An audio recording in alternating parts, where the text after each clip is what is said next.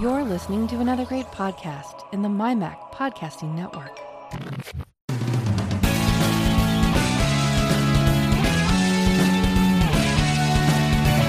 News, views, security stories, technology, and all sorts of other related chit-chat that catches our attention. Welcome to the Essential Apple Podcast.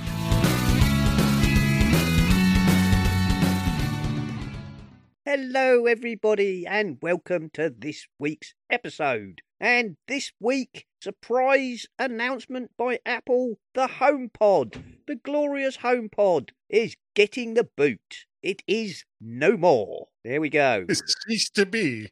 It has ceased to be. It's an ex-HomePod. It has reached up and joined the choir eternal. It is paiding for the fjords. Anyway, there we go. As you can hear, people, Guy is here. Hello, Guy. Hello, Simon. How are you doing? I'm fine, thank you. I'm very good indeed. I've just started my second week at my new job, which is rather, a big relief. Absolutely no stress there at all. Well, no, that's actually going rather well. I'm quite lucky, as I explained to some of the guys last week. I'm actually working with a guy I've worked with before, which takes a lot of the edge off, I'm pleased to say. So that's very nice. And Nick is always here. Hello, Nick. Oh, yeah, always here. Well, not quite. Even when he's not recording a show, there's Nick. Yeah. He's here in spirit, even if he's not here. There, that's true. So there you go. Indeed, I am. And that is the big news. Is of course the HomePod has got the boot. Bit of a surprise. Were you surprised by that, Guy? Not really. It was. I don't think it was ever really a big seller. So when they came out, the HomePod Mini kind of served two purposes. Number one, much lower price point. I mean, heck, it was like 2.5 times less expensive than the full size HomePod. It also sounded pretty good, and at the same time, was probably much cheaper to make and distribute. So all of those things combined with the fact that I don't think it really sold that well to begin with. Apple probably was like, well, why keep selling it? We have this other thing that people seem to like better. Yeah. I must admit that the HomePod, I got the point, and it was full of lovely tech and everything, but it was very pricey. I mean, right from the start, Sonos, went up against it saying, we'll sell you a pair of Sonos speakers for the price of one for HomePod. That much. Yeah. Which is what I took advantage of. Yeah. So I've got 2 Sonos speakers. Well, why not? Why not? Yeah. The other thing is, I think you're right, Guy. Not only is the HomePod Mini, much more affordable. You can buy a pair of them for less than the price of one HomePod. Yeah. The other thing is, from what I've read, because I don't have one, but you've got one, I understand it actually is a better as a kind of, hub, the whole home kit. Well, I actually don't have a lot of like other home kit devices. I haven't really bought into the smart home concept yet, mostly because this house is like as dumb as a box of rocks. So the HomePod Mini is really about the only smart device, not counting computers and watches and phones and all the rest of that. So it's mostly at this point, I'll walk into the room and it'd be like, hey, ass lady, what's the temperature outside?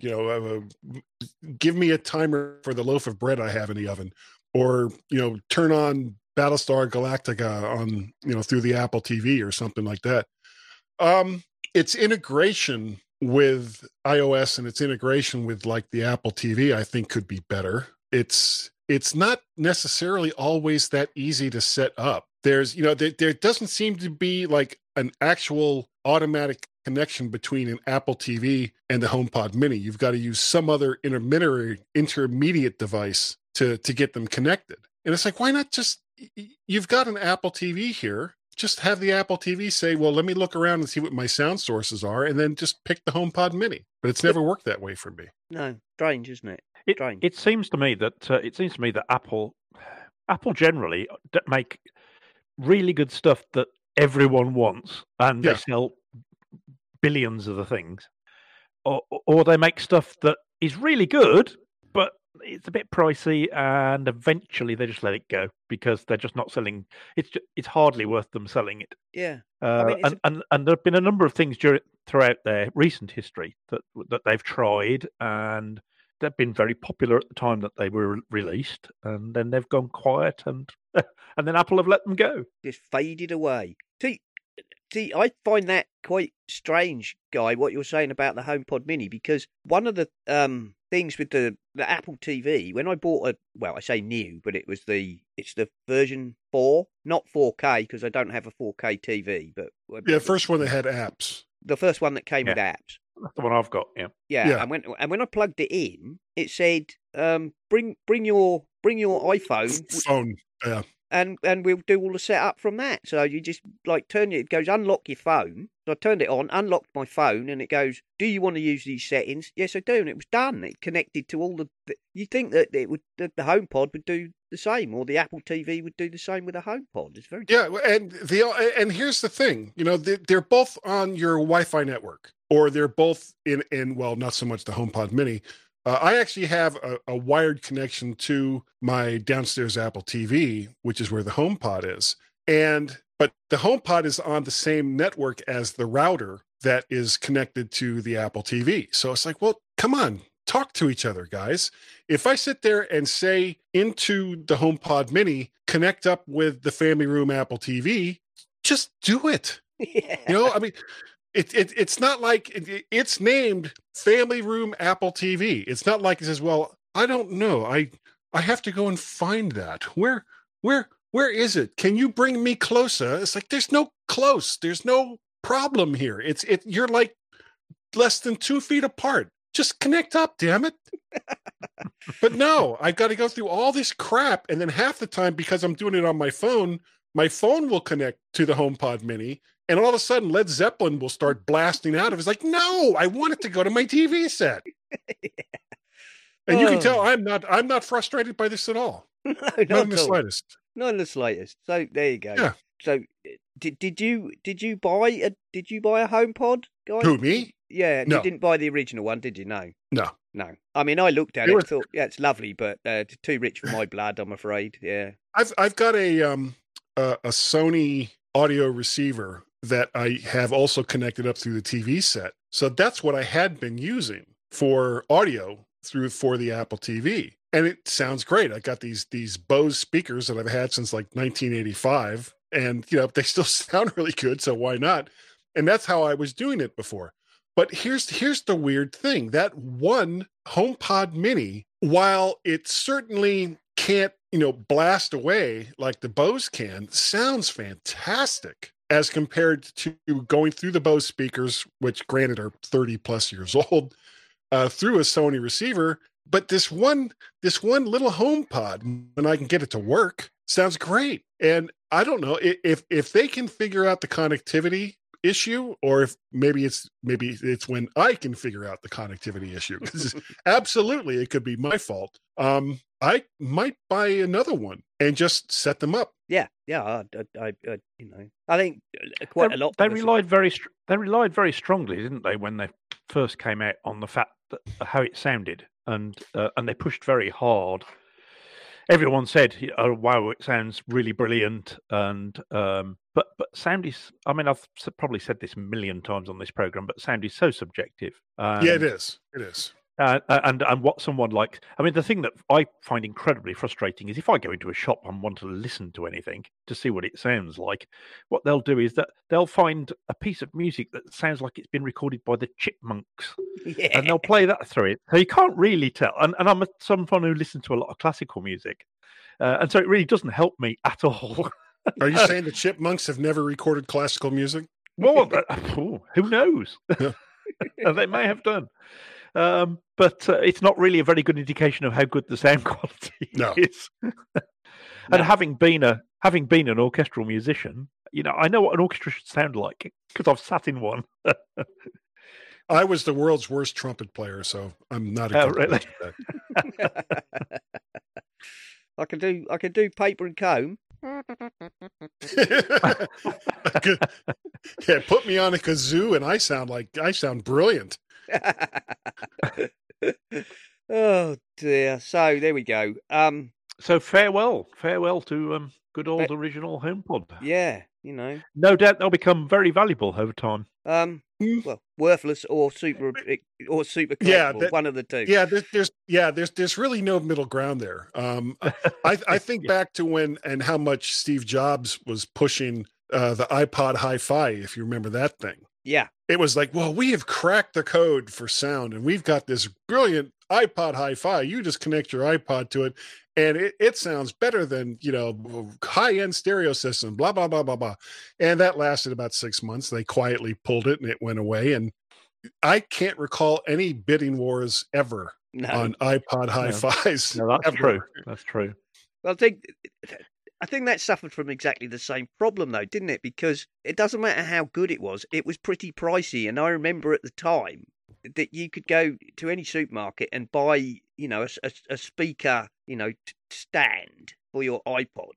Yeah. For, anywhere between, I don't know, sort of 15 and, I don't know, maybe 75 quid, from a cheap tinny thing that just made it louder to something that was reasonable. But, why? Well, a lot of this depends on use case. How much are you willing to spend to walk around your house or walk around at the beach because typically something like I know we're totally off topic here, the iPod Hi-Fi. Why are we talking about the iPod Hi-Fi? Because I brought it up like an idiot. But something like the iPod Hi-Fi would be something you'd use outside and like in a party setting or something like that. And if you're in a party setting, no one is really listening to the music. They're having conversation. It's background noise. So whether it sounds like, wow, it's like U2 is right here in the room with me, or if it sounds like, wow, U2 is playing all of their music through a kazoo, it doesn't really matter because nobody's paying any real attention to it. That's what I thought. You could get a thing for, let's say, £30, because all you're trying to do is make the damn thing loud enough to not be drowned out by everybody, drinking beer and eating burgers and shouting at each other. So, or maybe you want U2 to sound like they're playing a kazoo. There we go. There we are. All right. So let's move on a bit then. Let's move on. We've got here first Apple event of the year rumored for March the 23rd by just about everybody now. I don't know. I'm not much of one. Jolly good. Rumors, hope so. That'd be good. Yeah, it would be nice. But everybody said the 16th, then it didn't happen. So now they've gone to the 23rd. If it doesn't, what they're going to do after that? Well, maybe it's the 30th. I mean, well, they had from September to December, they had events every single month. Exactly. And I think they just whoever it was that creates these roughly hour-long videos, these product demonstrations and all the rest of it for Apple, probably just needed a break after 4 straight months. It's like, God, I'm going to go someplace where there's no sound, there's no video, it's just white noise playing in the background, and then come see me in March. And I think that's what happened. Yeah. I'm sure everyone would tell you this, but who's done any video editing? But I've just started doing this since lockdown. I've been getting involved in doing church stuff and videoing stuff and editing it. And oh my word, editing takes a long time, doesn't it? It's probably the worst bit, really.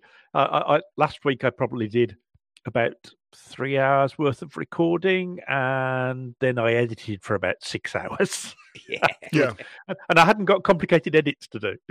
But what the weird thing is? I actually find that audio editing takes much longer than video editing. Because the thing about video editing is you can kind of skip along the timeline and where certain things are. Whereas with audio editing, it's like, well, is it here? No. Is it here? No. Yeah, is it? You've just got to sort of listen to the whole thing again, haven't you? Really? Yeah. Yes. Yep. Yeah, I can see that. Yeah, definitely. I mean, yes. There we are. So, I noticed some of the rumors are for an iPad. Do we normally get iPads this time of the year? Yeah, iPad Pro is quite often in the spring because it's out of step with the other two. Oh, right, okay. I actually don't think it. Here's the thing: if they're going to introduce AirTags, there's not going to be much else that they're going to introduce because this is a brand new product category for Apple. So they're going to spend an extraordinary amount of time about AirTags and how you could put it on stuff and then find it later. So they'll have product demonstrations of some dad getting into his car. He goes, "Oh, I can't find my keys," and then the kids calling them through whatever that service was that they showed the last time. So I can't find my keys, and then the kids will look it up with their tags, and he'll bring home a pizza. So but they're going to spend, if AirTags are introduced in March, they're going to spend a lot of time talking about that. That being said, I don't think that they would do iPad Pros. I don't think that they'll do AirPods because they just brought out the AirPod Pros, and I don't know if people are really ready to spend more money on regular AirPods. And I still question, honestly, whether they'll come out with another Apple TV. I just don't know if they will. I don't see them doing it. Yeah, they're concentrating so much on content at the moment, it seems unnecessary. I mean, it's not like everyone's rushing out buying 8K televisions, and therefore we've got to upgrade to 8K. It's not only that, but Apple is now releasing the Apple TV app on almost every streaming platform and television that's out there. So, it's like, well, my TV can already get Apple TV content. Why would I go out and spend another 130 to 200 pounds on getting a brand new streaming box when I don't have to? Unless they were going to do something different with it, which I don't think they will be. So. No, well, there's only two things, and maybe just one thing, that a separate Apple TV will do as compared to the app. One is Arcade.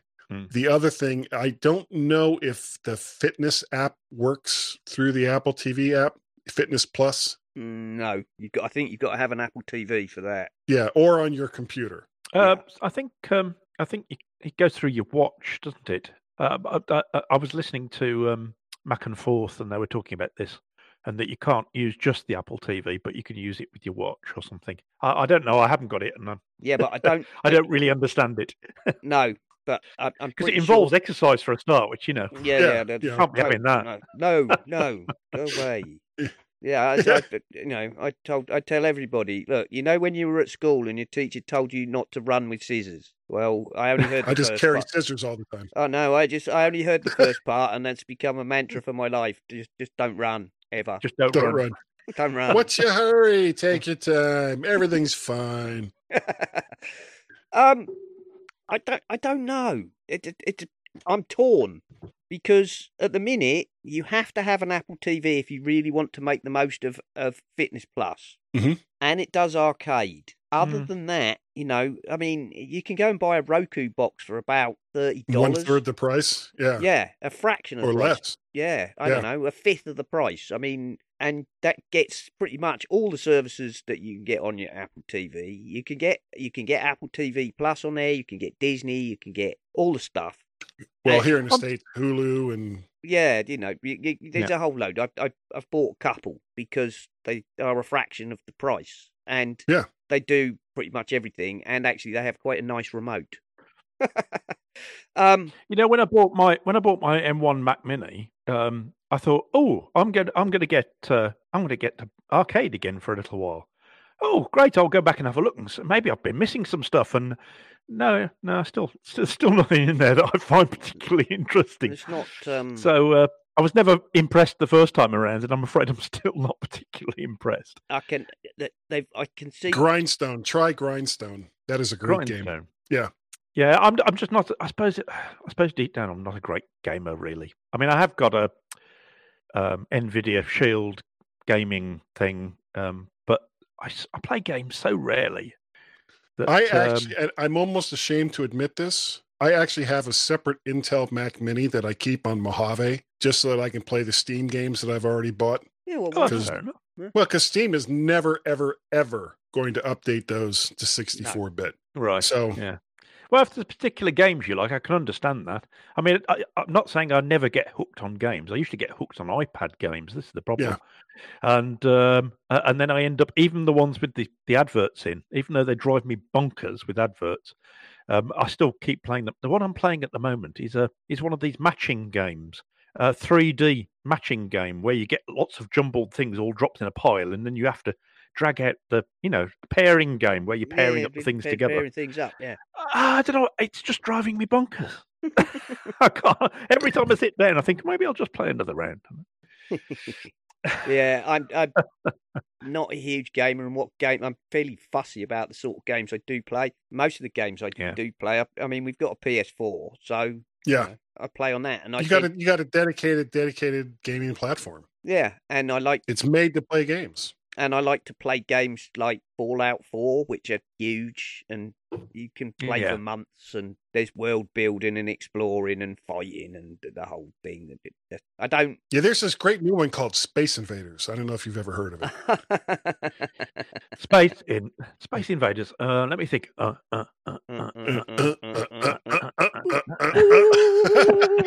I've never heard of it.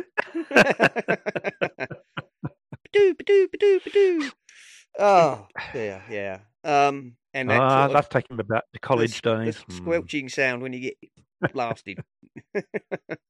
Yes. Oh dear. Right. So there you go. Yeah. The Apple TV. I think if they're going to do another Apple TV, they've got to do one of two things. They've either got to bring it down to the price of a Roku, or a Chromecast, or one of those, or they've got to do something with it to push it more into the gaming sphere, like maybe bring out a more powerful Not just one. Arcade. So and so that it can handle console level games, and maybe ship it with an actual controller, a proper controller. That's crazy talk. But no, with Apple, it would be, you can buy this for $150, and then you can buy a controller to go with it for another $150. Yeah. It's in a strange place, Apple TV. They could surprise us, but I don't think they will. No, but at the minute, so we're not getting any more. We're not getting any more M1s then until later in the year, or M whatevers. I would love to see. There's been all kinds of rumors about new iMacs, though not really so much for this upcoming event. No, not for this event. But I don't know if they're going to release any more computers that use the M1. And I say that as an owner of an M1 Mac Mini, and it's, other than Bluetooth, it's great. I love this thing. Bluetooth sucks balls, but what are you going to do? It's like, have you tried turning off the Wi-Fi? Yeah, because I do have a direct connection to it, and it does work better that way. But when I turn off Wi-Fi, that means that I can't do other things. Like I can't wake the computer from my watch. Right. Right. There's certain other services that, for whatever reason, even though all of my various devices are connected up through the same network, this is like the HomePod Mini all over again. It's all connected up through the same network, but because it's not through Wi-Fi, they're like, no, I don't know that's over there. I don't know what that is. Okay. So it's surprising because it all worked then. I heard you say, that's Guy. I heard you say that you tried the turning off the Wi-Fi thing on the MyMac show, and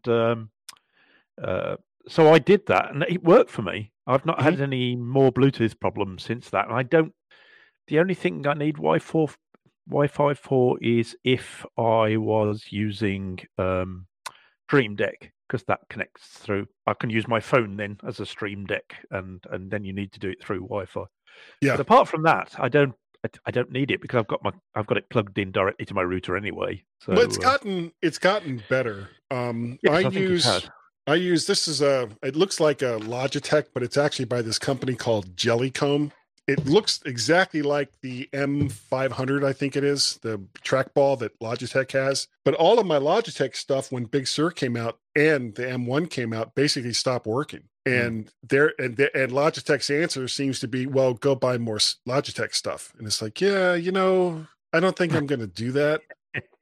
I'll just get something that actually, I don't know, works with existing standards instead of having to use something that you created yourself. So I got this Satechi keyboard that has access to three different Bluetooth devices. So I can use this for both Mac Minis that I have. And it's actually kind of the same thing with this, though I don't use it that way.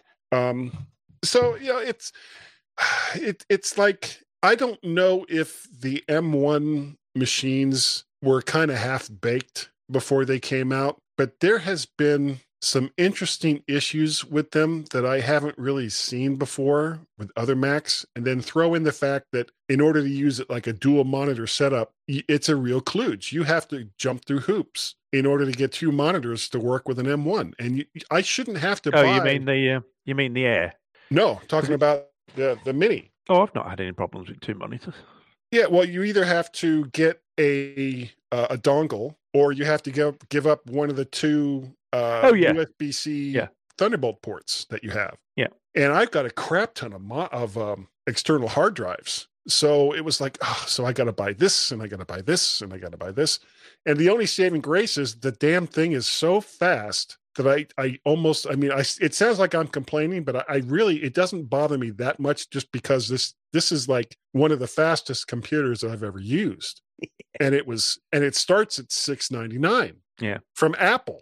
I must admit, I mean, I have complained before about the number of YouTube videos I've seen saying the problems with, and they're all the same problems. I mean, everyone who makes a video says, "Oh, it's Bluetooth," and it's the fact that it's only got two sockets on the back. And but okay, I saw that as a problem before I bought it, but I've worked around it. And yeah, exactly. So It was a design, more of a design choice than a. Or a limitation of the way they decided to build it than a fault. I think the issue for me as far as ports go is that it was completely unnecessary, because unlike the Air and the Pro, this actually had 2 USB-C Thunderbolt 4 controllers, which those other devices only had one. It's a strange choice, admittedly. Yeah. So just you basically you take that little drill that cut 2 USB-C Thunderbolt 4 ports into the back of a Mac Mini, and you make it twice as big, so it cuts 4 instead, and then whatever internal connections that you need. I don't know why they did that. You would have thought so, because each USB bus can support 2 ports, can't it? Yeah, which is why if you put a dock on it, you can effectively double the number of USB-C ports by splitting. Yeah. Oh, so that's the M1 Mac Mini Super. M1 Mac Mini Super Pro Plus. That's right, yes. With added zing. Pro Plus Max. Oh dear. No, I don't think we're going to see another M1 Mac either, guys. Right. Yeah, I think they'll wait till whatever the next chip is when it comes out. Yeah, I'm pretty sure that the iMacs, when they come, will be M1X or whatever. Something, yeah. M1X, M1Z, M2, whatever. Yeah, but all things considered, and I know we're completely off topic here. All things considered, the transition to Apple's own silicon, the M1 Max, in my mind, and I know I've been complaining about it a little bit here, but in my mind has been outstanding. When you consider the transitions, hasn't it? Yeah, because Apple did the transition from the original 68K machines to PowerPC, and then PowerPC to Intel. Then actually, you could also count the System 9 to OS 10 transition. Throw that in there as well. And this is kind of like both of those at the same time, because Big Sur as an operating system is very different from what's come before it. And then you throw in Rosetta 2, and then you throw in, it's a different chipset, and it's not even x86 based. And it's like, how did you guys make any of this work? And they just did. I think the Rosetta 2 was probably the thing that hit it out of the ballpark, really. Yeah. I mean, it worked so well. And the fact that... Well, except for this can you remember any time that Simon's going to talk about? Yeah, can you remember any time in the past when we've actually had a translation layer that actually makes things go faster? No, but that's just amazing, isn't it? That is. I've got a. My wife is going to inherit it. I've got a 2017 27-inch iMac with a 4-core, 4.2 or 4.3 gigahertz i7 in it, and this little Mac Mini runs circles around it, even using software that's Intel based, and it blows me away every single time I use this machine. Yeah. We've back in the day we did have machines that jumped this much in power, but not for an awfully long time. No, Moore is spinning in his grave. Yes, I'm sure he is. I mean, people people have said to me, and not just on, like in real life, people saying, "Oh, you've got a new M1 machine. What's it like?" It's amazing. It's brilliant, and I can't say that I experienced great difficulties in any of the previous transitions. 68K, PowerPC, classic to OS 10, which was Intel, more of a relief than anything else. Intel, it all went pretty smoothly. I know there's always hiccups. There are always edge cases with people who have things that don't work. But, I work in what I consider to be a moderately professional environment, using things like Adobe. And so I never experienced any terrible issues. I think one of the things that struck me, and I think I might have said this on last week's show. Well, I watched a video of someone, and we've all seen the videos of people running benchmarks, but I saw someone last week who actually ran a video, and he said, "Look," he said, "I've got the 8 gig Mac Mini." He said, "Now let me show you. I'm going to run this. I'm going to record this. I'm going to run this as well. I'm going to record it in a different program here. I'm going to do this. I'm going to edit this video. Okay, things are now starting to slow down a little bit. I'm never ever going to run all these things together. I'm just not going to do it. It's not." So, and that was a real giveaway to me. That absolutely. My son uses DaVinci as an video editor, and the first time he came over to the house after I bought this M1, he asked me if I had any video footage, and I had it was like an hour's worth of the last MyMac podcast that Gaz and I did. Mm-hmm. And he says, "Well, let me drop that on the timeline, and then let me duplicate that 5 times." And he just kept adding more and more tracks with this 1 hour video on it. And it wasn't until he got to like the 15th track and doing playback, and it was like, "Oh, it's starting to stutter." It's like, well, yeah, you got 15 friggin' tracks of HD video all going at the same time. And this, again, on a Mac Mini. It's stunning. And yeah, I mean, I got a bit annoyed at the weekend because I had to wait 57 seconds for it to render some video that was 10 minutes long. I wanted to hang myself by the time it was done. I have things to do. Come on. That's 57 seconds of my life that I'll never get back. Yeah, exactly. Now think back to the days when you wanted to burn a CD, you used to have to write it down on a separate external AV hard drive so that you could send it to your 2 times burner without it, running out of buffer halfway through. So, dear oh dear. I can tell you some video editing horror stories from the System 9 days. Oh right. I said never mind the having to get the volume just right to save the program. Oh dear. Right. So there we go. Sorry, folks. Yes, we're old. Yeah, and based on how many things we have to talk about, this podcast will last about 6 hours. Yeah, quite likely. Well, we don't have to talk about all of them. Some of them are just talking about the performance, as we have just been. Adobe has detailed the transition of its apps to Apple Silicon, emphasizing performance benefits, 9 to 5 Mac. And Adobe says Photoshop on M1 runs 50% faster than on a 2019 Intel-based MacBook. So that sounds great until you realize they did it by removing about 50% of the functionality. Oh, dear, really?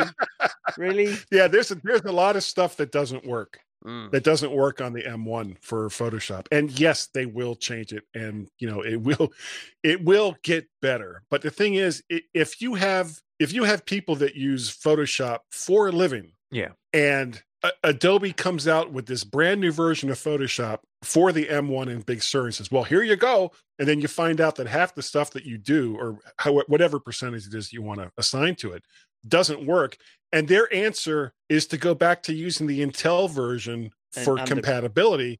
It's like, that's not an answer. Why did you release this other than to say you've got something out there? Although, having said that, I mean, when it comes to stuff like Photoshop, people will expect. They not only expect the core program to work, they expect all their plugins to work as well. Yeah, and that's part of the problem, isn't it? Is that it's all very well saying.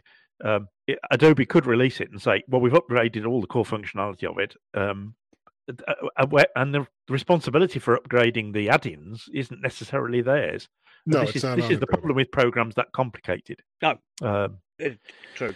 True. But yes. Having said that, but this is also some of the built-in stuff, and please don't ask me to give an example because I can't.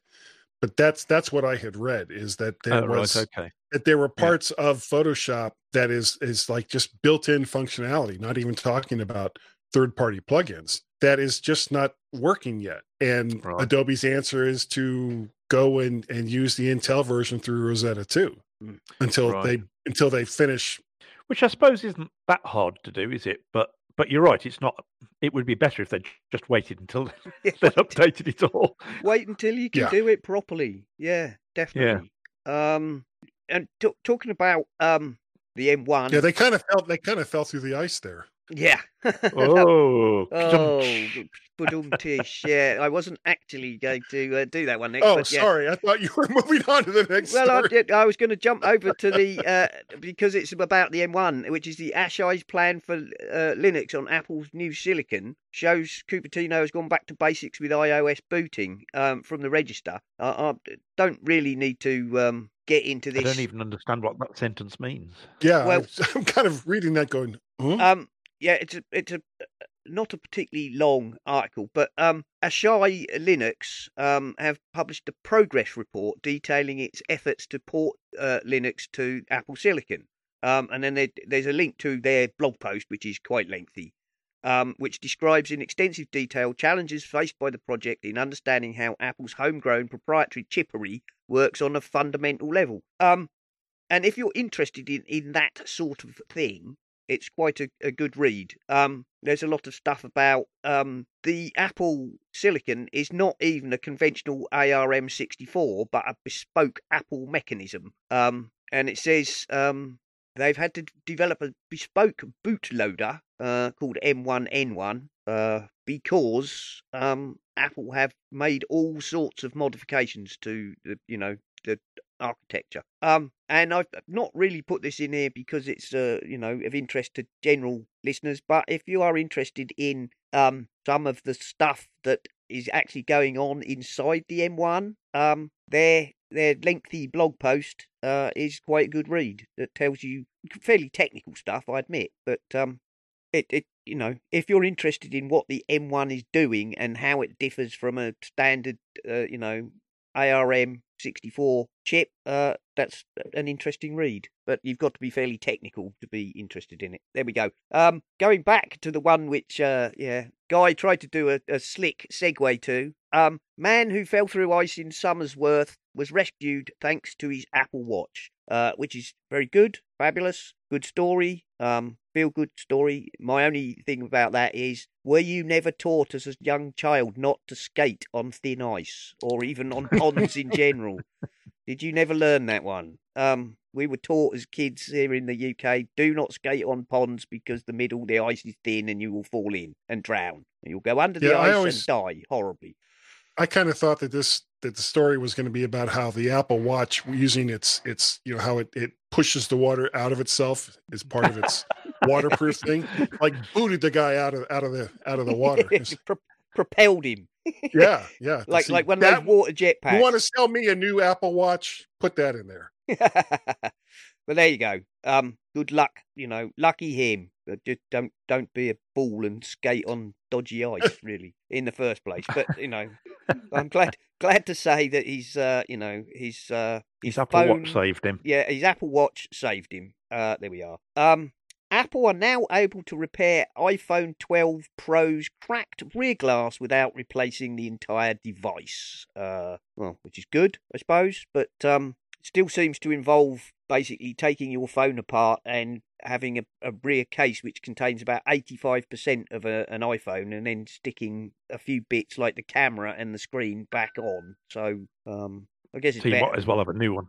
Almost. Well, I kind of wonder if, because Apple has been making a lot of noise about repairability of some of their various devices, and just recently, and for a long time, the whole push seemed to be, well, let's make it as near impossible for anyone to work on these things as we can. We'll include the entire system on a chip. It's a small little green board that has a chip on it, and that just does everything. But I think that the not so much lawsuits, but the questions that are being raised by the EU and by various other governments on the repairability of devices in general. And Apple, I think, was caught kind of behind the 8 ball on that, and that they may be trying to get back into, well, do we really need to have everything on a single board that can only be repaired by replacing the whole damn thing?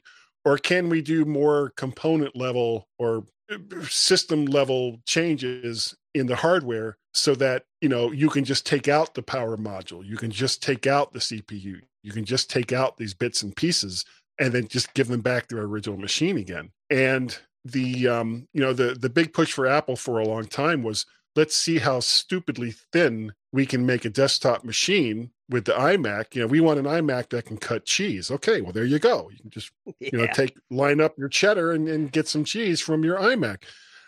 But I'm hoping that with Johnny Ives, as brilliant of a designer as he was, now being gone, that their focus will be more along the lines of functionality over fashion. I hope. Fat phones. We want fat phones.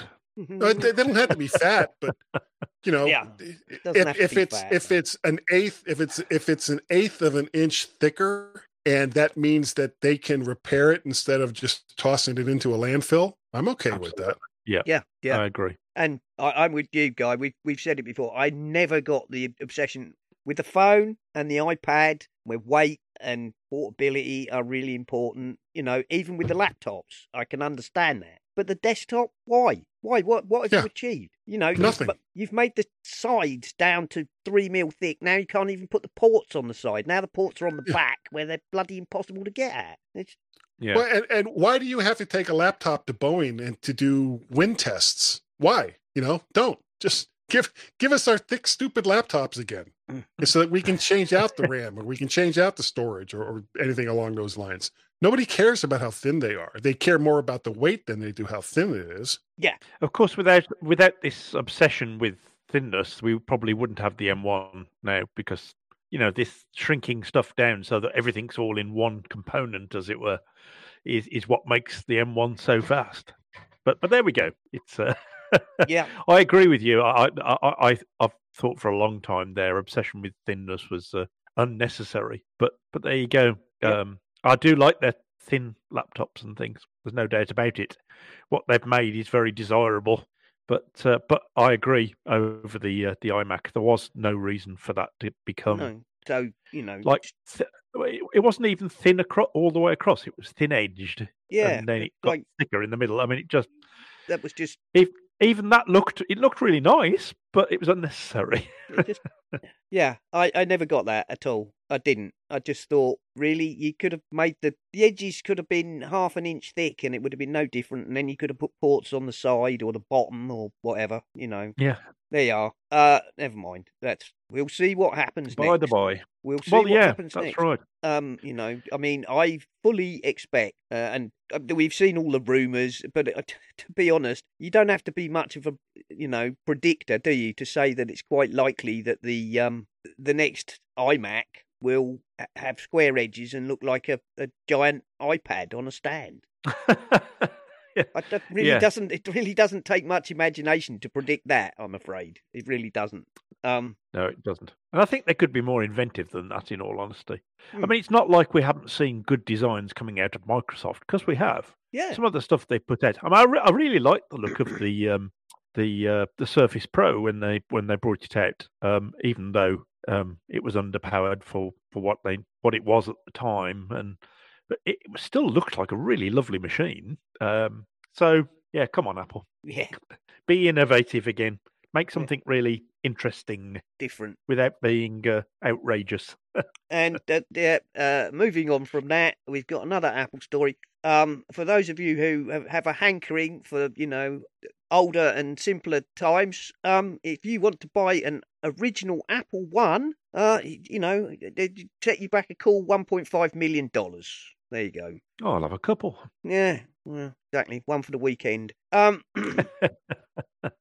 Really? I mean, yeah, well, that's a bit like the thing about art and NFTs and, you know. Oh, yeah. You know, It depends on what people are prepared to pay, doesn't it? Are you prepared to pay, you know, I mean, apparently this one is fully working and all the rest, and it comes with the original monitor and all the rest of it, and so very lovely, but is it really worth 1.5 million? I suppose it is if you were desperate to have one. Well, how else are you going to play Oregon Trail? I don't know. I could think of an awful lot of other things I could use 1.5 million for, in all honesty. I was going to say, will an Apple One even play Oregon Trail? Surely you need an Apple II for that. Anyway. Maybe. I don't know. I would have died of dysentery long before then. Yeah, okay, right. I'll tell you what we do now is we're going to take a 5-minute break while we go over to John Nemo in his hardware store, and then we'll come back and talk about a few more stories. So, over to you, John.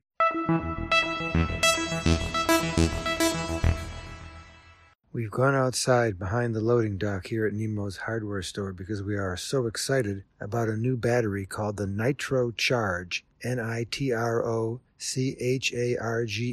Comes in 2 capacities, the 120 Pro and the 30 Pro. They're about to pop on Indiegogo, so follow the links at Nemo's hardware store for this week's episode here at Essential Apple to place your order, because soon the company will be offering them to the general public for a bit more than they are currently on the Indiegogo, the pre-launch campaign. The company is called Excitrus. What a great and exciting name. EXCITRUS. The Excitrus Nitro Charge 30 Pro is what we received here for a review. Cost for the pre-launch is $59 in the US for the 30 Pro, and it's $99 for the Jumbo 120 Pro. Typical shape, portable USB external batteries with a few differences. They have this really nice fabric cover, front and back, and then along the edges where the ports are, there's a power button on and off, and when you press that, it tells you how much battery power is in your unit. Mine says 100, because I just charged it up. It has a combo in-out USB-C charging and power delivery port, and then a generic flat USB port that you can use with any typical USB cable. So you can charge 2 devices at once, and you can also put power into it while you are discharging it. Sounds more complicated than it is. It's very, very versatile for powering in and powering out. I've been using the USB to power my headphones, to power my iPad Pro, power just about everything else in my life. There is a plus sign on the top, right in the middle. They also provide special little magnets, and depending on where your other phone, whether it's Android or whatever type of phone you have, wherever it needs to charge, you can place them on it. I did not use that because I'm very happy using the regular charging to charge my phone and my headphones, like I said, and my iPad. So if you have a brand new phone, a 12 phone, you will love the Excitrus Nitro Charge Pro. And if you have a USB-C powered computer, like a brand new MacBook, the Air or the Pro, or any USB-C powered computer, you can go native USB-C to USB-C. It charges fast, and it lets you know how much gas is still in the tank. So check out the specs, read some of the other pre-release early reviews. But this has jumped to the top of being my favorite portable USB powered, especially with the USB-C port and the on-off switch and that wonderful indicator and this lovely fabric cover. They've really put some design work into it. Well done, Excitrus. Please send us the big one so we can test it on some computers, some USB-C powered computers, and see how fast and how efficiently it charges up. So that's it for Nemo's hardware store this week. Back next week.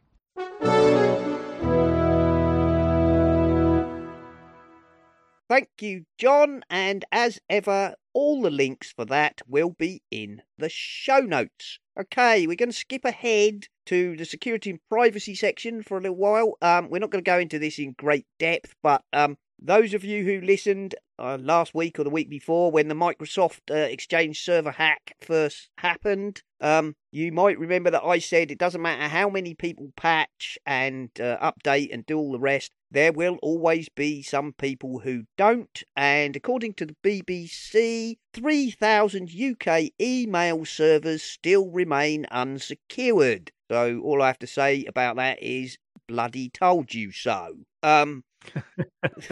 Yeah. There we are. Exchange servers first compromised by Chinese hackers hit with ransomware. That's on Ars Technica. Apparently, once the fact that all these Exchange servers had been compromised by the Chinese hack became common knowledge, all the other bad actors started piling in, looking for ones that were already compromised in order to bombard them with other malwares. Crap. So they've been attacked with ransomware and all sorts of other nasties, basically because they were already compromised. And to go with that, the White House has warned organisations you have hours, not days, to fix vulnerabilities as Microsoft Exchange attacks increase. From CNN, which is basically, criminal gangs and, bad actors like Fancy Bear and all these other people are all basically just piling in on the fact that poor old Microsoft Exchange has been compromised and people can't patch fast enough. And sadly, so many companies use Exchange. It's it's almost everybody that's vulnerable. So yes, unfortunately so. Danger of monoculture there, of course, but not I'm not really going to rag on Microsoft about this one. I don't really know what to say other than to repeat what we said last week with the security researcher said. This breach, which apparently carried no direct malware, only opened a back door. If somebody decides to weaponize it and bring the whole lot down, we're going to have a very, very bad day. Well, people are piling in, not necessarily using the original hack, but taking advantage of the back door it's open to pile in and start sticking in all sorts of other unpleasant malware. Being very naughty boys. Yeah. Well, and the worst part about this is the patch is there to fix. And these are admins who are just not doing their jobs and not making sure that the software that everybody uses every single day is as patched as possibly can be patched. And, if this was like something new that had just came out and it was a vulnerability and Microsoft hadn't patched it, okay, I could see, wagging a finger at Microsoft and saying, you should have fixed this, but it's already fixed. And if admins can't get up off their ass and fix it themselves, then they're the ones at this point to blame, not Microsoft. Yeah. And one more thing, damn you all for making me defend Microsoft. Yes. Yeah, I know. Yes. And, I said it last week and I'll say it again. The problem here is it doesn't matter what service you're using, whether you run a Microsoft Exchange server or not. Exchange mail servers are everywhere. And however you send a message from, me, whether it's to you, Guy, or to Nick, or, Nemo, somewhere along the chain, it probably passes through a Microsoft Exchange server. It just does. Yep. Because, all sorts of ISPs and the way stuff gets routed around, that's how email works, there are going to be Exchange servers in the link somewhere. So everybody's basically exposed by this to some extent. Yeah, I mean, any company worth its salt should have really sort of been getting it sorted out, as Guy said. Well, I remember when I was working, a couple of years ago, was it, when we had they found the vulnerabilities in the CPU cores? Oh yeah, well, what were they? What was it? I can't remember what they were called, but I can remember going to several meetings about those when they were trying to work out what to do about them. I forget what they were called now. Scary Ghost and something else or something like that. Yeah. They were to do with predictive forking of the. That's right. That was the one. Yeah, but I remember having meetings about that. So if your company hasn't done it by now, well then they're screwed. Dragging their feet. To put it mildly. There we go. Apparently, a bug on a popular iPhone app exposed thousands of call recordings, according to 9to5Mac. PingSafe AI, security researcher and founder of PingSafe AI, Anand Prakash, discovered a flaw in the popular iPhone app Automatic Call Recorder, which allowed anyone to access call recordings from other users by knowing their phone number. Oops. Yes, that's not so good. That's not good. So there you go. I don't know. Probably the answer is don't use the call recorder app. Well, on March the 6th, the developer released a security update, but before it was fixed, more than 130,000 audio recordings were accessible by anyone. Whether anybody actually bothered to do so, of course, is a whole different matter. Yeah. I can imagine people being very bored by what I talk about on the phone. Yeah, really. The developer did not return several requests for comment by TechCrunch's team, but again, as of now, this bug is fixed. All I have to say about that really is what I say all the time. Most of us are not exposed by that really, because and if you are the sort of person who has high level secrets and whatnot, you should not be recording your phone conversations using a cheap, commonly available call recorder. You should be using something that's already, security approved by your organisation, preferably one that's proven to be hardened against hackers. There we go. Well, mine is protected, but with Microsoft Exchange Service, so I'm good. Yeah, exactly. DuckDuckGo, my search engine of choice, have now introduced a private alternative to Google Maps called DuckDuckGo Maps, unsurprisingly. I've got a link from How to Geek about that. Basically, if you wish to, look at Google type maps without Google knowing what you're looking up or what routes you're planning, you can now go to DuckDuckGo Maps. I'm wondering whether just to get a hat, with printed on the front, Google knows where I am. Yeah, I'm sure they do. Don't ask me, ask Google. Yeah, exactly.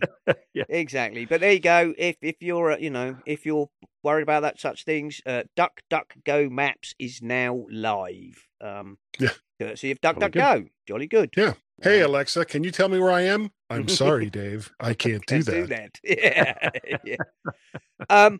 And I've put this one in. This one is only really in here because we talked about it the other week. Linux community project aims to thwart dependency confusion attacks with easy code signing and verification. From a site I've never heard of called the Daily Swig. What does that sound like? Yeah, I know. But yeah, it sounds like a cheap site for buying your booze, doesn't it? But anyway,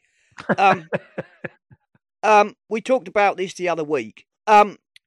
The story was the other week that a security researcher figured out that certain applications were using special packages, Linux packages, hosted in their own secure repositories. Okay, so I don't know. Let's say Twitter.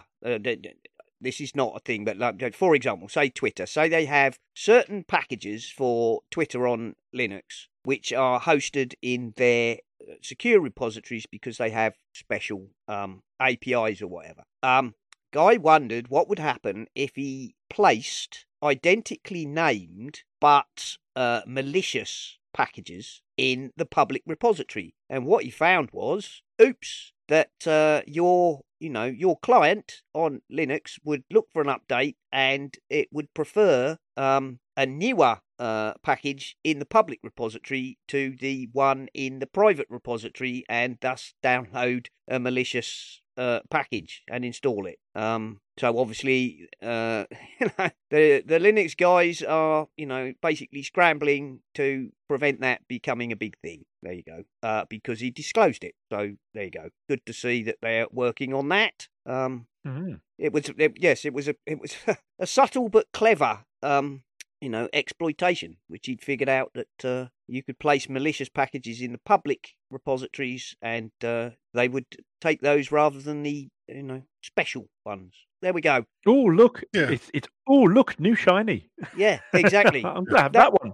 That is exactly basically what he was doing. He said, and he tested it, and with obviously not actually malicious packages, but where he put a thing in saying, this is a malicious line of code, and saw if it turned up or not. And he said he basically did it by saying, if if I look in the private repository and it says, or the link of dependencies, and there's one called, I don't know, Twitter API v 1.4, if he uploaded one called exactly the same thing but called it 1.5 to the public repository, your Linux distribution would say, oh, there's a new update, and download it.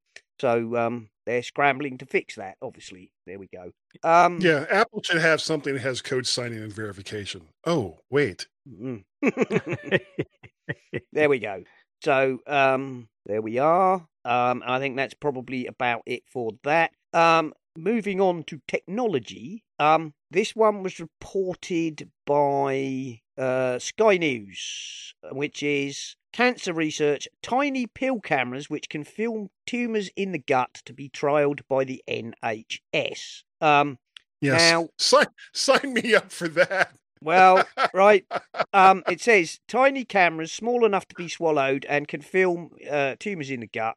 Called the pill cam, they are encased in a capsule that makes them easier to ingest and hopes they can replace more invasive methods of screening. Now, strictly speaking, this isn't new because my wife had to swallow a pill cam several years ago. Oh, right. It's not new. I guess I'd never heard of this before. No, but I remember watching something on a science program like Equinox or Tomorrow's World or whatever many years ago about this. But it is now a thing because my wife had to have one after they'd tried an endoscopy and a colonoscopy and barium meal and all the copies and all the other, and barium meal and a whole load of other things to try and determine what was wrong with her, digestion. And none of those worked. So she had to take a pill cam. And what it does basically is it's a little tiny camera in a clear, basically gelatin plastic, or gelatin.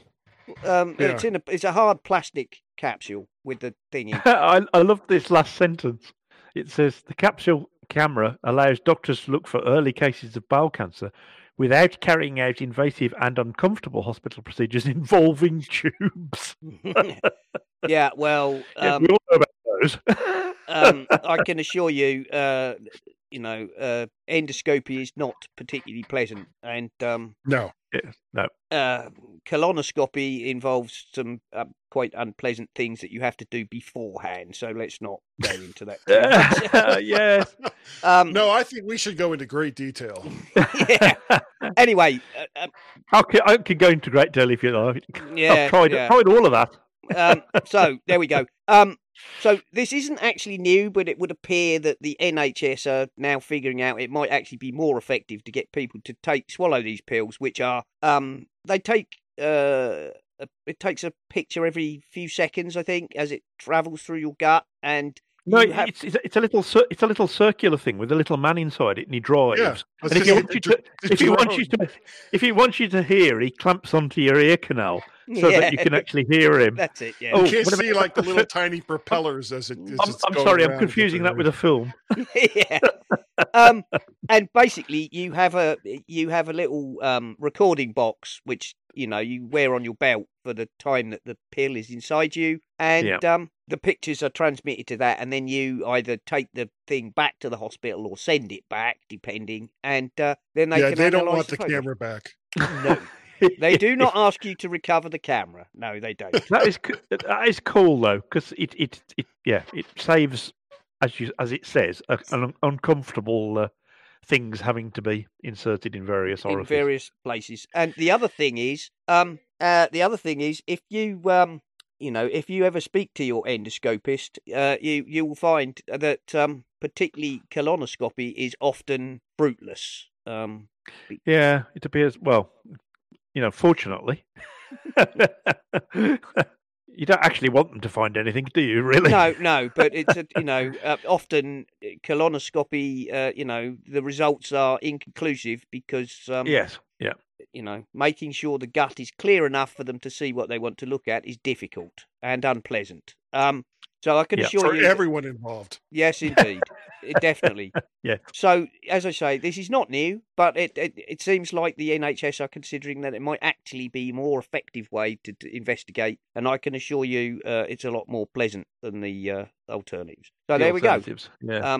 Totally good. Yeah. As I say, not new, but good to see. Also, we have here Glenn Fleischman on Twitter commented on the NFT story we covered the other week about the guy and his 8.3 megawatt hours or whatever it was burned in 10 seconds or something. Oh yeah, that's right. Yeah, okay. Glenn has said in Twitter, and there's a thread, I linked to the thread, the calculation cited in this article is from a site which has made estimates which are often ridiculous. The blockchain does not use extra energy to make NFTs. Miners run day and night. However, cryptocurrency is a horrible scourge for waste, if you're interested in that. So, might be that the calculation of 8.3 megawatt hours in 10 seconds was somewhat spurious. So maybe the artist in question can feel a little bit less gutted. Calculating these sort of things is really hard. It I mean, is. you only have to look at the comparisons between for electric cars and fuel cars, and there's so many things to take into account that it really isn't a simple. That one's cleaner, that one's dirtier. No, it's not. It just isn't, because there's so much to take into account. Indeed, and that's a similar sort of thing, really, isn't it? Yes. So there we go. So I'm just saying I'd point that out because Glenn is saying that the story we quoted is highly suspect on its calculations. So there we are. Fair enough. Now this one annoys me. This one annoys me, and I am going to possibly get a bit annoyed. Netflix password sharing apocalypse is nigh, according to The Week. What they're saying is that Netflix has taken an incredibly laissez-faire attitude to people sharing their passwords, and that now they are going to have some kind of clampdown. Now, whilst I kind of understand that, in that Netflix are saying, oh, well, there are people watching, who haven't paid, and that's costing us all this money, I don't think that's actually true, right? Because you have to pay Netflix for the number of screens on which you are able to watch at any one time.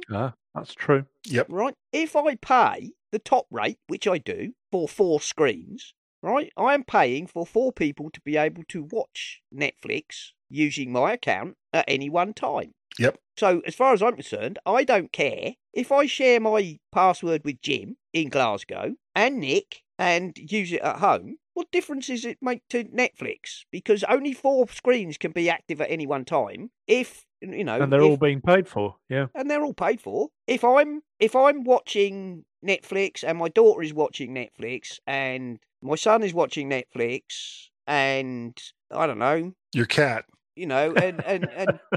and Nick is watching Netflix, right? And that's 4 screens. And then Jim tries to log in. He'll get told you can't log in because all 4 screens are being used. So to say that password sharing is a scourge is a fib. It's nonsense. Yeah, right? That's true. Now they're saying, oh, we're going to compare your IP or your address and demand, if you don't live at the address who pays the account, then you're not a valid user. Excuse me. So when a member of your family goes to university, they're no longer a member of your family anymore. That's what they're saying. I'm annoyed by this because I'm saying, or what happened? Because there's a mobile app as well, or even if you're going to watch, say you got a MacBook Air and you have to travel someplace and you get into your hotel, which is going to have a different IP address and everything else. Yeah. And you decide you want to watch something on Netflix, and Netflix says, well, no, you're no longer at your house, so you can't do that. Well, you know what? That's nonsense. So, according to this, nothing much has happened until this week when some users started to notice a prompt by Netflix asking them to verify they were the account's authorised user. If you don't live with the owner of this account, the message scolds, you should have your own account to keep watching. Well, I'm afraid, right, if I pay for 4 screens, I don't think it matters where in the world the people are. Yeah? Agreed. I'm paying for 4 screens at any one time. I don't see it matters whether it's in my house, my daughter's house, Nick's house, or anybody else's house. Or my house. Or your house. But you're paying for it, yeah. I'm paying for 4 people to be able to watch at any one time. Does it matter where they are in the world? I don't see that it does. So, shouldn't. No. This is a bit like one of these things where you get unlimited data as long as you don't use more than 4 gig. Yeah. Not. It's the same. It's the same argument again, though, isn't it? It's the we're losing lots of money because people are cheating thing when they're not. They're not. But it sounds like they could be. They're making it sound like they're getting robbed, but they're not, because no more than 4 people. I have to pay for 4 screens. If I only paid for 2 screens, I'd pay half as much. But I pay for 4 screens, and as far as I'm concerned, if I pay for 4 screens, I don't care where who those I share screens it. are. Don't matter. Yeah. No, I'm paying, and as long as I'm not doing some hack that allows 8 people to watch, because Netflix knows that if there are 4 clients attached and somebody, the 5th one, tries to join, it says it's a bit different. It's a bit different to others, isn't it? Because I mean, with other systems, you like brain's gone dead. Amazon Prime. You could technically share that with anybody as long as you don't mind giving them the keys to your Amazon account. That is true, but, because it's not limited. But not with Netflix. But no. Netflix is different. Right, if Amazon started saying we want to clamp down on people sharing their Amazon Prime password so people can, fine. That would at least have some kind of validity. I just think this is cheek. I think this is an outright bloody cheat, to be honest, because they limit you to what you pay for. So saying, basically badgering my daughter because she doesn't live in the same house as me, saying you're using a different IP address. So what? Yeah, it doesn't matter. So what? And by the way, you're going to start chiding me, Netflix, because my IP address changes regularly because my VPN switches it every 4 hours or something. Don't have to keep using Netflix. No, I don't. But I do like Netflix. I like the content. I'm just saying, I think that's a bit of a cheek, because it is. Yeah, well, that's what I mean. If they badger their users enough, then a lot of users are just going to, here in the States, they'll just say, well, then we'll go to Hulu, or we'll go to some other service. I mean, sure. Well, particularly when there's no logic to it. Yeah. No. Amazon, I could understand. Amazon could do the thing where they say, like with 2-factor authentication, they could say, we just want to check that you're the authorized user of this account, and we've sent a code, like they do when I log into Amazon Prime, and when I log into. If I want to log in to buy something, every so often it will say, we need you to, do a 2-factor authentication. Mm-hmm. Well, that's fine. But when you're paying for the number of screens you can watch, I just find that an outright bloody cheat, to be honest. Yeah. Who I share it with is up to me. I'm paying, I could give it to hundreds of people. Only 4 of them would be able to watch at once. So yeah, you wouldn't be able to get on your own TV set. No, exactly. No, precisely. But there you are. Right. That one annoyed me. I'm annoyed by that. Vexed. I am vexed. We can tell. Well, there are other services I pay for who I could understand saying don't share your password, because it's technically not limited. There's no kind of limit on how you use it. So if you're sharing it with all and sundry, they could be losing money. But they're not losing money on this one. Mm-mm. There we go. Right, I'm going to do one more. This is an essential tip from Windrider via the BTN. That's the British Tech Network. This is about sound. Right, I did this today. I selected internal speakers from the drop-down list of opt-down options from the sound icon on my MacBook Pro menu bar. I then opened the Audio MIDI Setup app, selected AirPlay in the left column, and followed this by clicking on the gear wheel at the bottom of the app and chose Use this device for sound output. Upon closing the Audio MIDI app, I found my HomePod Mini stereo pair was now the default sound output. This is not permanent. You can create an aggregate device in Audio MIDI app, but choosing that in system preferences restricts you to a set volume level, which is not the case with my temporary method. So there you go. Oh, there you go.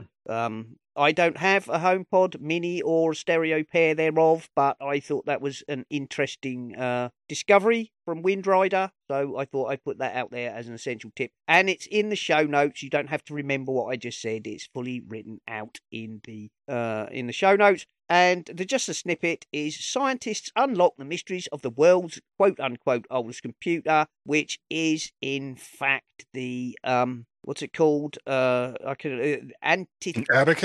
No, the Antikythera mechanism. Ooh. Which, if you look it up, it's a bronze device that was recovered in a Roman era shipwreck off Greece in 1901. This hand-powered ancient Greek device is thought to have been used to predict eclipses and astronomical events. Only a third of the device actually survived, leaving researchers pondering how it worked and what it looked like. Okay. Basically, on Friday, a paper published in Scientific Reports revealed a new display of the gearing system showed its fine details and complex parts. Basically, they've modelled it. They have modelled it to figure out how it works. And this is a problem which has baffled people since 1901. So there you go. Very clever. Yep, linked to the BBC News. And it's, I guess in some ways it's a bit like an orrery. Those things where... I wonder whether it was something like that.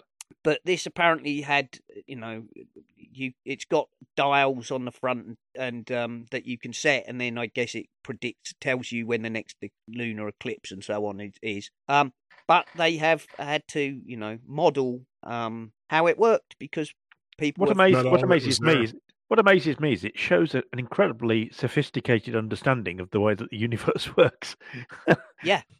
Of 2,000 years ago. Yeah. Scientists from the University College of London believe they have finally cracked the puzzle using 3D computer modelling. They've recreated the entire front panel and hope to build a full-scale replica of the Antikythera using modern materials. There we go. Ours is the first model conforming to all the physical evidence and matches descriptions in the scientific inscriptions engraved on the mechanism itself. Cool. Yeah. Yes, the mechanism was described as an astronomical calculator as well as the world's first analog computer and made of bronze and includes dozens of gears. The back cover features a description of the cosmos which shows the motion of the 5 planets known at the time the device was built. Only 82 fragments amounting to a third of the device survived, meaning scientists have had to piece together the full picture using X-ray data and ancient Greek mathematical methods. There you go. So I thought that was That's just fascinating. Fascinating. And actually, when somebody actually builds one and shows what it does, that will be even more fascinating because, as I say... It will indeed. This is something that's been bothering people for over 100 years. There we go. And that, I think, is probably enough. Don't you? I think we've covered all the stories, so we'll wrap it up. Okay, we'll start with Guy. Tell everybody where people can find all your stuff, Guy. Well, you can send me an email, guy@mymac.com. You can find me on the Twitters. I have 2 accounts there, Mac Parrot and VertShark. You can go to vertshark.com and see all of the latest audios and videos. You can go to the YouTubes and look up VertShark there and like, share, subscribe. And if you didn't see it the first time, and you probably didn't since this is just audio, like, share, subscribe. It's all you got to do. It is so very, very easy. Along with, of course, the mighty MyMac.com podcast that I do each week with Gaz for over 10 years now. Wow. There's also the Mac to the Future livecast that I do on Wednesday nights at 8 p.m. Eastern Standard Time, probably when most people here are already in bed. And on an infrequent basis, I do Guy's Daily Drive, where I sit in my car, record myself speaking, and broadcast that live because apparently I am a glutton for punishment. And as you said on the MyMac show this week, 5 weeks ago was the 550th show that you and Gaz had done together. Yeah. And we'd forgotten. We actually had talked about it the week before. It's like, next week is going to be this. And then, we completely forgot about it. Yeah, we usually have a countdown of about 16 weeks before you get there. Yeah.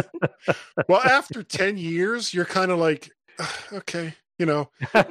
It's like when you've been married for like over 25 years, you get kind of like blasé about the anniversary date. It's just like, another year. Come on. Yeah, it's the diamond anniversary. It's the gold anniversary. It's like, it's the same thing as what we did last year. So it's just another year.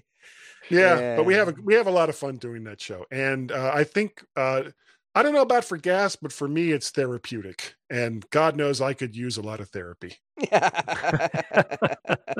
Well, we all enjoy listening to you. So thank you. Keep it up. Yep, there we go. Yep, very good. So here we go.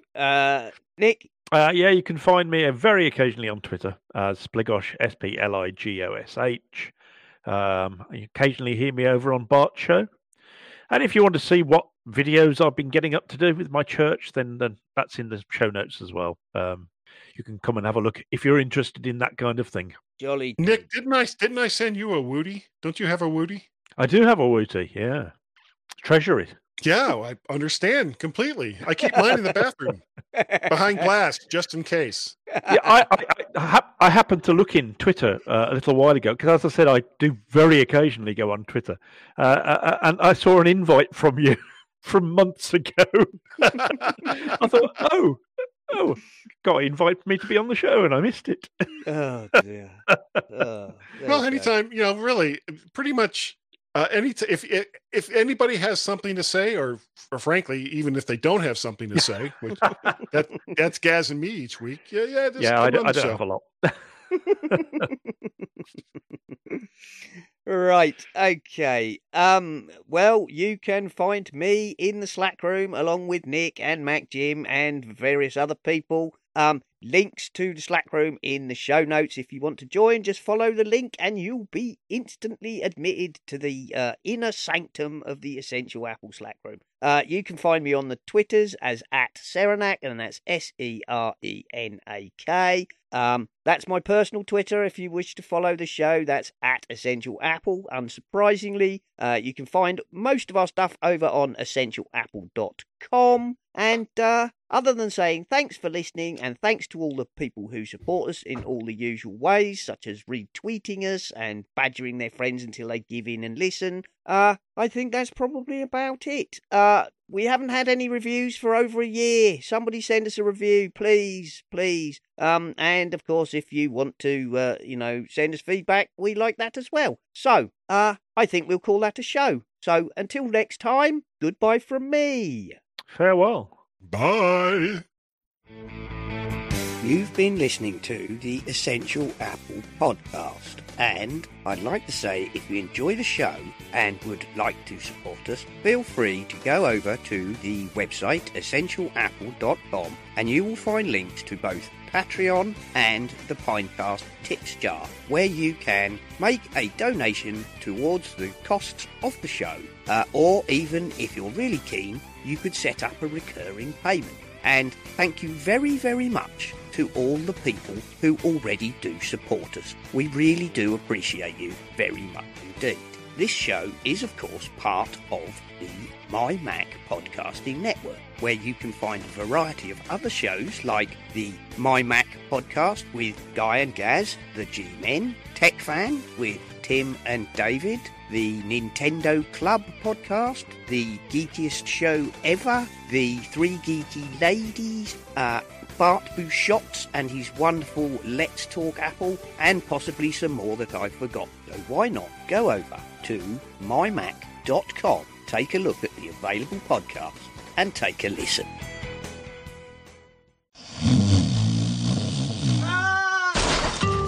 Hello, I'm Guy. And I'm Gaz from the mymac.com podcast.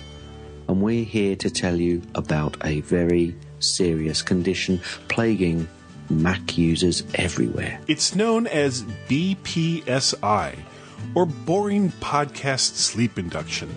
It can happen anytime, anywhere, while listening to dull podcasts and driving. You can prevent BPSI by subscribing to the mymac.com podcast on iTunes. Our podcast is many things, but never boring. Available without a doctor's prescription. The MyMac.com podcast is not responsible for loss of bodily functions while laughing. Side effects include blurred vision, nervous tics, trying not to smile, angry yelling when we say something wrong, and the inability to call our Skype number, which is 703-436-9501. Women trying to become pregnant should not be listening to the MyMac.com podcast, as it will take time away from having sex, which you normally need to do to become pregnant. So remember, listen to the mymac.com podcast. Think of the children.